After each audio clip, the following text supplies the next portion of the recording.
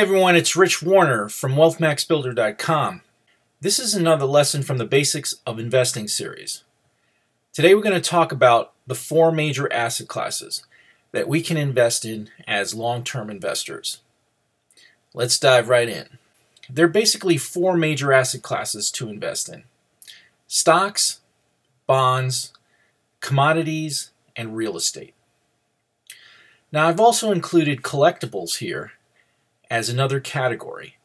And while some of us may be collectors in some way, shape, or form, it's really not that widespread. You really have to be an expert to know what you're doing in terms of collecting coins and stamps and art.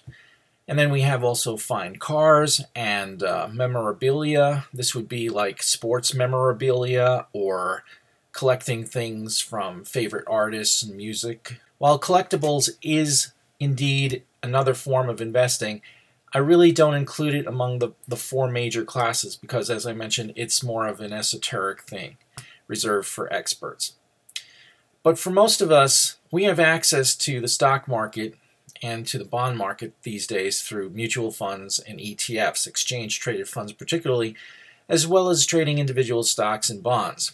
As you may gather from some of my other videos, I highly suggest that the average investor stay away from picking individual stocks and bonds, but to stick with funds instead, for many reasons. You should check out those videos if you have the chance, because there I really explain in detail why that's the case. Now, commodities are securities that are based on actual physicals, like energy, oil, natural gas, precious metals, like gold and silver and platinum, as well as industrial metals, like zinc, aluminum, tin, copper. Then we also have the agriculturals, which includes wheat and coffee and orange juice and soybeans, not to mention orange juice and the like.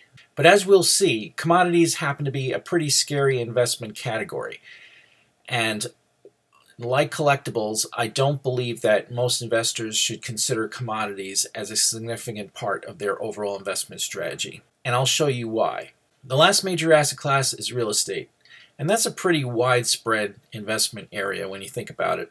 Most Americans try to, that's one of their goals is to purchase a home and invest in real estate over time. And that indeed should be a significant consideration for most of us as long-term investors. But we'll be focusing mostly on securities investing. This would be non-physical in a sense. It's primarily stock funds and bond funds. And that's what we're going to use to maximize reward to risk and to generate significant real returns over time. To be a good investor, you really have to get a feel for what you're investing in. How have these four investment classes behaved over long periods of time? And the farther back you can go, the better, because then you're going to be taking into consideration not just rosy periods in economic history, but also the bad periods, the heavy recessions, and even the Depression during the 30s in this country, late 20s and early 30s. We need to take into consideration the big picture. How have these asset classes withstood the test of time over long periods of economic change? So if we have a look at this, what I call the King of the Mountain chart, this happens to be a chart which compares the long-term historical performances of stocks, particularly the S&P 500 since 1925. That's the green line.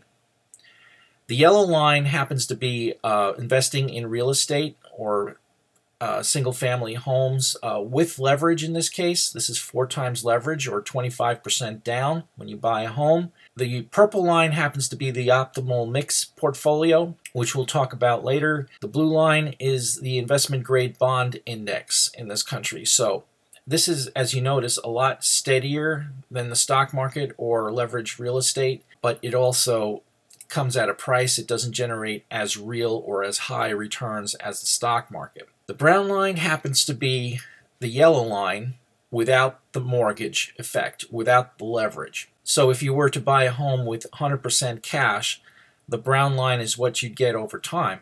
And as we can see, it's noticeably lower than even investment grade bonds, which is startling when you think about it. One would think that homes without 100% investment in homes would give you a higher return than bonds, and that's absolutely not true. The only way you can magnify the returns of investing in a home or real estate is through mortgages, which gives you more comparable results to the stock market with mortgage than without.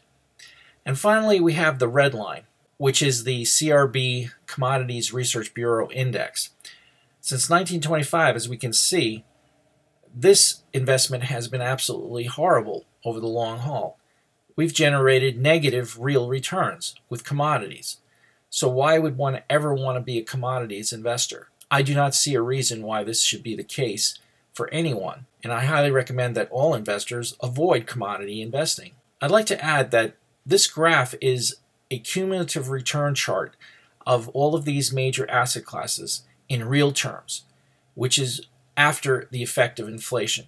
In the United States, the average annual rate of inflation is about 3% per year. What that means is that every year your dollar loses about 3 pennies in buying power, on average. Now, there are periods of higher inflation in the history of the United States and lower inflation as well. In fact, negative inflation in the periods of the Great Depression and heavy recessions in this country. But over the long haul, the average rate of inflation in this country is 3%. So if we subtracted 3% from the annual performances of all of these major asset classes over time, that's what builds this chart. So this is a real return, cumulative return chart for all of the major asset classes. Another way to measure, engage, and compare the performances of these major asset classes is to ask ourselves, how much have these asset classes return on an annual basis in real terms after inflation? But then let's also factor in volatility, or the risk level of each asset class. And volatility, visually speaking, is the jaggedness of these lines, of the cumulative equity curve for each respective asset class. The more volatile or jagged, up and down in swings the line is, the higher the risk, or the higher the volatility of the investment class. If we compare, for example, leveraged real estate here, this happens to be the most jagged line by far, the yellow line, and compare that with the blue line, which is the calmest one of them all, you get to see what I mean by what volatility is. Obviously, the impact of mortgage leverage on a real estate purchase magnifies the returns of your investment in a home. Whereas with this blue line, we're investing in investment grade, which is very low risk, A-rated government securities in general, and the returns over time, generate steady interest, and there's very little price fluctuation along the way compared to the stock market, for example. So we have to factor in the overall return, which is the positive steepness of the curve, divided by the amount of jaggedness or volatility of the curves. Real return after inflation divided by the volatility or jaggedness or the risk level of that particular asset class. And when we do that, we arrive at a table like this. Since 1925, the average annual return in real terms for investment grade bonds has been almost 3%. The average annual return for the stock market is about 3 times that, about 9% a year. If we take a look at real estate investing, you're only getting about 1% real return without the impact of mortgage or leverage. And with leverage, 25% down, you're magnifying that return by quite a bit. So, your returns are more like 7.5% per year. If we take a look at the CRB index, that red line that we saw in the previous chart, we actually have negative real returns. That's why commodities are such a terrible investment for investors. The risk level is measured by the jaggedness of the line, as we said, or the volatility. We use standard deviation to gauge that historically. There are many different ways to gauge risk, and standard deviation is one of the most popular, most widely used measures.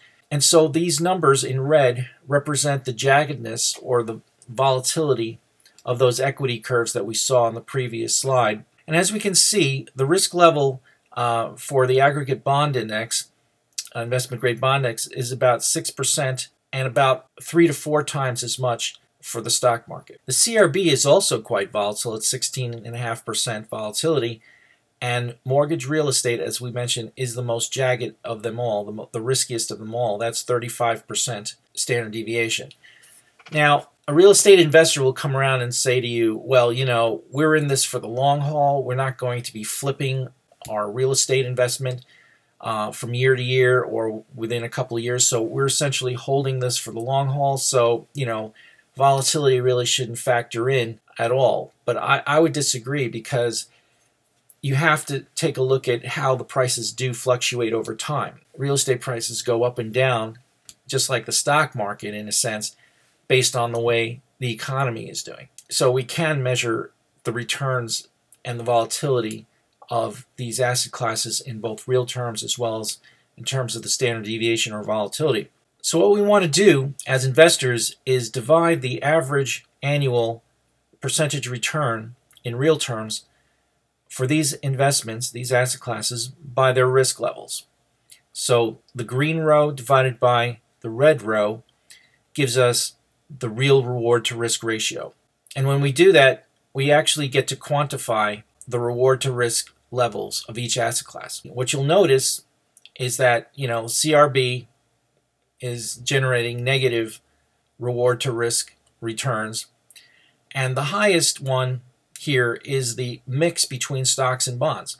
There's a certain weighting between a mix of investment grade bonds and stocks that will optimize the reward to risk ratio based on historical performance. It happens to be somewhere around 30% stocks and the rest investment grade bonds for most investors, but that varies based on time horizon and things like that, which we'll talk about in later lessons. But it's interesting to note that an optimal mix of stock and bond funds actually beats the stock market itself on a reward to risk basis. So that's really important for long-term investors. And if we go back to the graph, we'll notice that the line is the purple line here, which represents the optimal mix between stock and bond funds. And notice that this line, what the reward to risk ratio of 0.55 is suggesting, is that this line gives us the most positive slope of all of these curves with the least amount of jaggedness. That's what optimal reward to risk ratio means. So once again, we're getting a nice positive slope with not all that much jaggedness. What more can you ask for as a long-term investor? I mean, do you want to plunk 100% of your capital in the stock market and go through times as in the Great Depression when you had an 85% pullback in 4 years? I always tell my students that if you had the misfortune of purchasing the Dow Jones Industrial Index in 1928 and you plunked down $100,000, by 1932, that investment was worth only $15,000. Now, I don't know about you, but most investors, I don't think, would be able to take an $85,000 or 85% drop in equity and come back and still remain equity investors after an experience like that. Most people, they get bitten once, twice shy. They will never go back to the stock market because, once having gotten burned. And that's wrong too.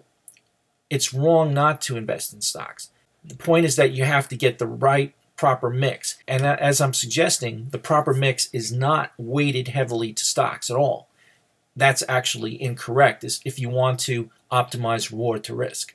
And that's where most investment advisors and the bulk of the investment community is steering the average investor wrongly, in my opinion. If you read most of the articles out there, when the stock market is rallying, everybody should be in stocks and you should be heavily weighted to stocks. But not if you want to optimize reward to risk.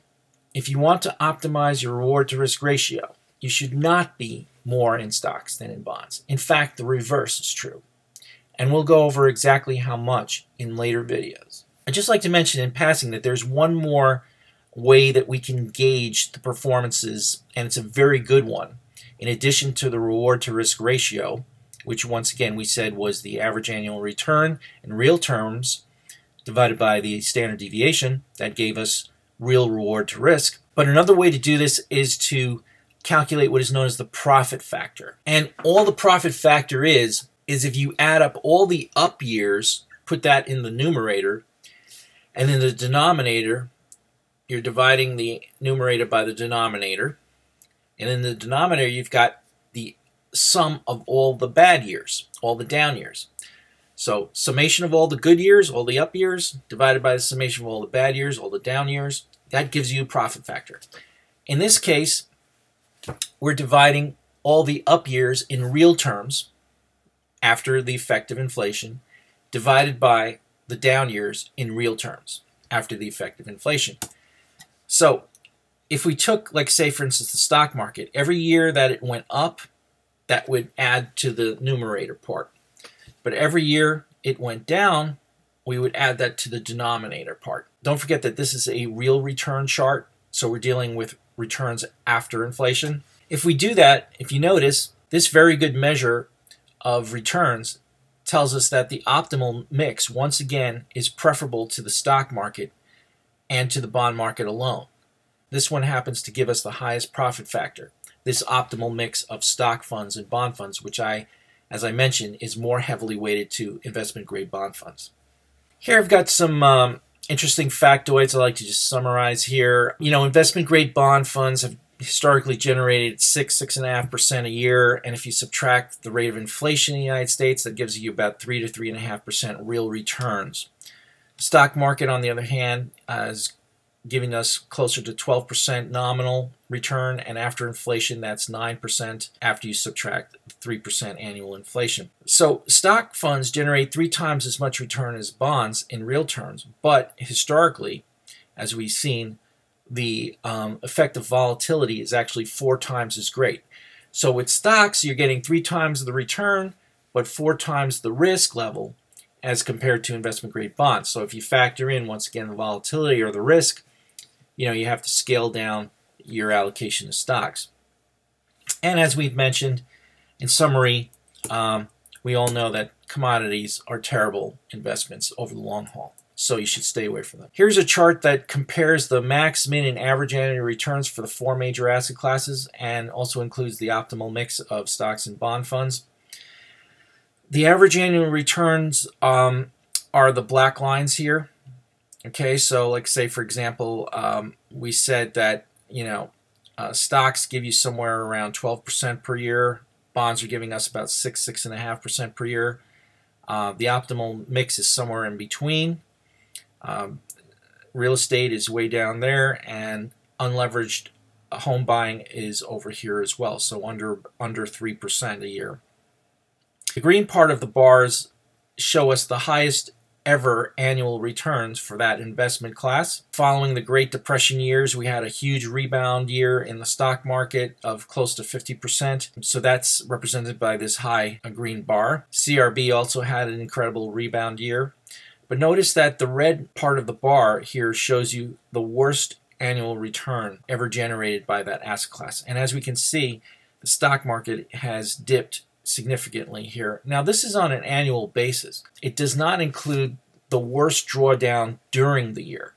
So like if we take 2008 and 2009, the actual drawdown in the stock market exceeded 50% inside of a 1-year period, but you ended up with a negative 38% year in 2008, for example. These red bars do not show the worst case scenario inside of the year, the worst drawdown. It shows the end of the year result. So there could be even more pain that's not shown here on these charts. But I'd like to highlight the fact that look at the downside here for the investment grade bond market and compare that to the stock market. I mean, it's significantly less, is it not?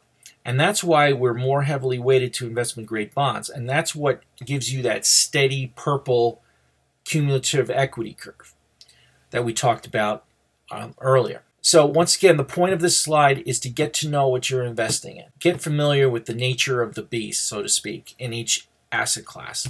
And I'd like to mention that, this information is not static. I mean, every year I'm updating the databases as well as other investment analysts. We're constantly appending information as we go through time.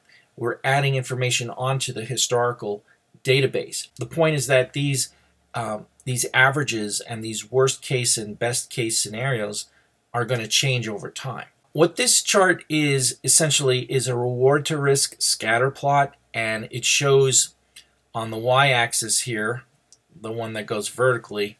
It shows the average annual returns of various asset classes, and the x-axis shows the degree or the amount of risk assumed. So we assume risk in order to get returns. If you take a look at how I've split this scatter plot into 4 quadrants, the A quadrant here is different from the B quadrant to the right of it, and lower left we have the C quadrant, and the D quadrant is on the lower right. Now the D quadrant is the worst quadrant, and this is because we're assuming the most risk and getting the lowest returns for that risk. That's a bum deal. If you're assuming more risk and you're not getting paid for taking that risk, why should you take that risk? Contrast that with the best quadrant, quadrant A, in the northwestern or upper left corner of this scatter plot. In this case, we're getting nice high returns for not that much risk, and that's the best scenario possible. So if we were to plot the average annual returns as well as the risk levels here from this table onto a plot like this, we could put bonds in this quadrant right here, which is not a bad quadrant to be in. We could put stocks in this quadrant, which isn't necessarily the worst quadrant to be in either, but notice the amount of risk we had to assume to get those high returns. Home prices are around here. Commodities, as we said, is a terrible investment, so that's in the lower right quadrant, the worst quadrant. But interestingly, the optimal mix of bond funds and stock funds puts us right about there. This is actually preferable to being 100% in bonds and 100% in stocks because you're closer to the northwestern corner. This point right here gives us a risk level of about 5% per year, but you're getting about 7% returns per year for taking about 5% risk. And that ratio of 7% divided by 5 is going to be higher than the ratio that you can get for bonds, which is more like 5 divided by 4, and in the case of stocks, about 12 divided by 20. It's interesting to note that, stocks are get all the attention. They get all the press. They don't even talk much about the bond markets. So, stocks are sexy and they get all the attention, and bonds are more like plain vanilla. But as investors, boring is beautiful because it adds stability and generates income for us. So keep that in mind. There's an old saying that if you follow the herd, you step in dung. And that's really true. If you follow what everybody's hot after, it tends to go pop anyways. Sometimes it's good to go against the whole crowd and, know that investment grade bonds balance things in your overall mix. In a previous video, in Corporate Finance 101, I actually explained why stocks are riskier than bonds, but I'd just like to refresh the key fundamental reasons before we move on to the next lesson. And that's, stock shares represent partial ownership in a company, so you're participating in the unlimited earnings growth potential of a company, but you're also participating in the bad times as well. If the company doesn't do as great as expected, stock prices do get hammered. That's part of the deal. In stark contrast, a bond does not give you unlimited upside. Your returns are limited by the yield of the bond if you hold it to maturity. You're getting your set interest coupon rate until maturity, and then you get your principal back. And whether you bought the bond at a premium or a discount to par determines whether the internal rate of return or the yield of the bond is going to be higher or lower than the coupon. But, debt is a contractual obligation. Corporations and governments have to honor their debt obligations to repay the interest and the principal, because if they don't, then they jeopardize their ability to raise capital in the debt markets in the future. It's much like a FICO score for individual households. If you don't pay off your credit card debt or your mortgage or whatever, then your FICO score goes down and your interest rate goes up, and your ability to borrow capital in the future is going to be hampered because the interest rate they charge is going to go up if you're viewed as a riskier debtor than a less riskier debtor. So the less riskier debtors get the lower interest rates. And that makes sense because, why should you lend money to a risky debtor? So here are 2 very good reasons that explain why bonds are a much safer investment. So the point is that you have to get a mix between the less risky investment bonds, investment grade bonds, and the riskier investment class stocks. We need stocks in the mix, however, because we need to generate returns above and beyond the rate of inflation. And just keep in mind that, companies that have stock, they're in business to make money. They're not there to watch their earnings drop to zero and the stock to go to zero and them to go bankrupt. Companies are there to generate earnings above and beyond the rate of inflation. Otherwise, why be in business? And that's the whole point of being a long-term stock investor. But we shouldn't be over-allocated to such investment plays. We need to balance things with the steady Eddie approach and the plain vanilla approach of investment grade bonds. I got this table from Fidelity Investments, and this happens to be the most conservative table that I could find among the major brokerage firms. If you go to other brokerage firms, a balanced investment allocation to them is like 60% stocks, 40% bonds. Fidelity happens to have about 50-50, which is closer to what I view to be balanced. As you know, I'm a big fan of being more allocated to investment-grade bond funds than stocks. And so for me, balance is more like 35% stocks and the rest fixed income. It just goes to show you that there are different types of ways that you can allocate. And these allocation types can be employed and changed over time as the time horizon changes. You certainly want to be more conservative as you approach retirement age. This is just another chart that shows that, you should build your base of your overall investment strategy with the more secure investments, and the speculative allocations should be the smallest. But there is a problem with this type of chart, and it is that if you're over allocated to, like, say, CDs and money market funds, you're not going to generate real returns. That's a problem. So I find a chart like this to be misleading. You need to get investment grade bond funds that are going to generate real returns for you. Take today, for example, the yield on a 1-year CD in the United States is about 2% per year. That's less than the 2.9% CPI level of inflation that was most recently reported year on year. So you're actually getting like negative 1% real return from a CD. So what's the point of investing in ultra-safe investments? You may as well spend your money, because you're not going to generate any real growth from it over time in ultra-safe investments. So I would disagree with some of these so-called pyramid asset allocations charts that show that you should be more heavily in cash, CDs, savings account. I mean, this is not a good investment strategy at all. I would say knock off this whole bottom here in this chart and start with investment grade bond funds, which include treasury bonds and such, some municipals and what have you. Start building from here and the growth portion on top. So let's just review some key takeaways from this lesson. Point A, before investing, we need to familiarize ourselves with the historical performances of all the 4 major asset classes. We need to know what the average annual returns are for these asset classes in real terms. And we also have to know how jagged the returns are, how volatile and how risky those returns are over time. When we factor both into the picture, we get a real understanding and appreciation for how much we should be invested in each respective asset class. As we saw, stocks generate the highest real returns, but also come with a high price of volatility. You get 3 times the returns of investment-grade bond funds by investing in stock funds, but you get 4 times the risk. We saw that the worst investment by far is commodities. You should not be in commodities at all, based on historical performance. And anyone who suggests that you need gold in your portfolio in case of inflation risk or geopolitical risk hasn't looked at long-term charts. I've looked at the charts of gold over long periods of time, and I could tell you that over long periods of time, it's just been a wash. Gold prices go up, they go down over long periods of time, up and down, and in the end, no net result. Why should that be considered investment? You're better investing your money in an investment-grade bond fund. At least you're generating income over and above the rate of inflation pretty consistently over time. Point D, we also saw that leveraged real estate, like stocks, is a good investment over long periods of time.